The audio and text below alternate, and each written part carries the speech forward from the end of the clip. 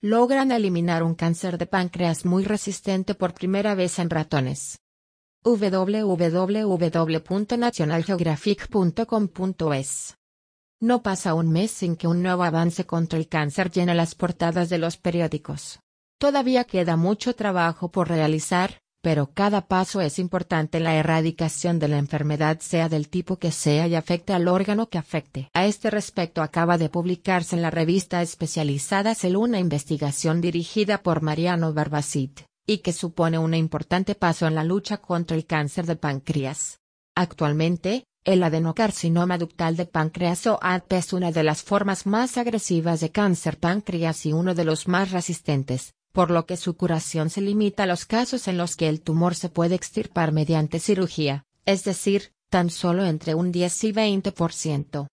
Pues bien, el grupo de investigación de Barbacid ha conseguido la desaparición completa de casos avanzados de ADP, gracias a una complicada terapia conjunta, la inhibición del receptor del factor de crecimiento epidérmico, ECR por sus siglas en inglés, y la proteína quinasa CRAF. Eso sí, de momento es el primer paso, pues solo se ha demostrado su eficacia en ratones. Más información. La dieta causa 11 millones de muertes al año. Experimentos con ratones modificados genéticamente. Pero antes de ensayar en animales, los científicos decidieron modificar genéticamente ratones para evaluar mejor el efecto de las terapias en este tipo específico de cáncer, y conseguir identificar posibles efectos en todo el organismo. Hasta ahora, nunca se había observado la desaparición total de cáncer de páncreas avanzado en ningún modelo experimental. Como explican desde el CNIO, Centro Nacional de Investigaciones Oncológicas, el equipo de trabajo enfocó sus investigaciones iniciales en eliminar de forma aislada el CRAF, pero los resultados fueron negativos en ambos casos.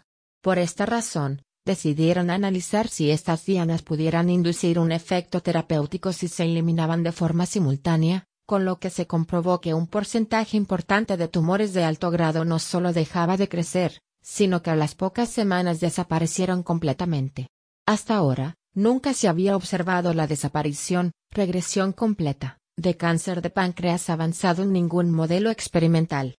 Así pues, como apuntan en una nota de prensa, como resultado, la eliminación combinada de ECR y de CRAF solo produce toxicidades que consisten en una dermatitis fácilmente controlable.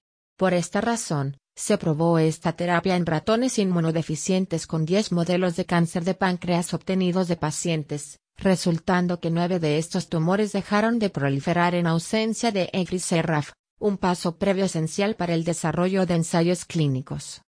Más información. Mitos y realidades sobre el cáncer.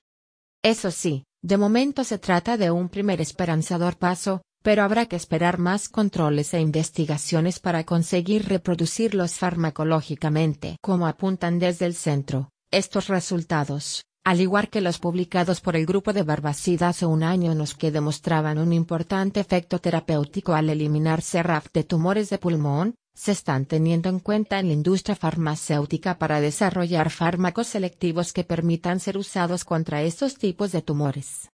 El cáncer de páncreas en España. En España, según el Observatorio del Cáncer de la EC, se registran unos 4.000 casos anuales, es decir, el 2,2% de los tumores masculinos, 2.129 casos, y el 2,7% de los femeninos, 1.750. Es un tumor ligeramente más frecuente entre los hombres que entre las mujeres. Esto significa que, aunque se ajusta a los datos a escala mundial, se ha registrado un ascenso muy importante desde los años 50 y que continúa en la actualidad. El cáncer de páncreas solo es el 2,2% de todos los nuevos casos de cáncer, pero se ha convertido en la tercera causa de muerte, por delante del cáncer de mama, y solo por detrás del cáncer de pulmón y de colon. Aunque el cáncer de páncreas representa el 2,2% de todos los nuevos casos de cáncer, es ya la tercera causa de muerte, solo por detrás del cáncer de pulmón y de colon, superando la mortalidad del cáncer de mama. De hecho, se prevé que en 2030 el APS se convierta en la segunda causa de muerte por encima del cáncer de colon. Más información. Falsos mitos sobre alimentación y cáncer.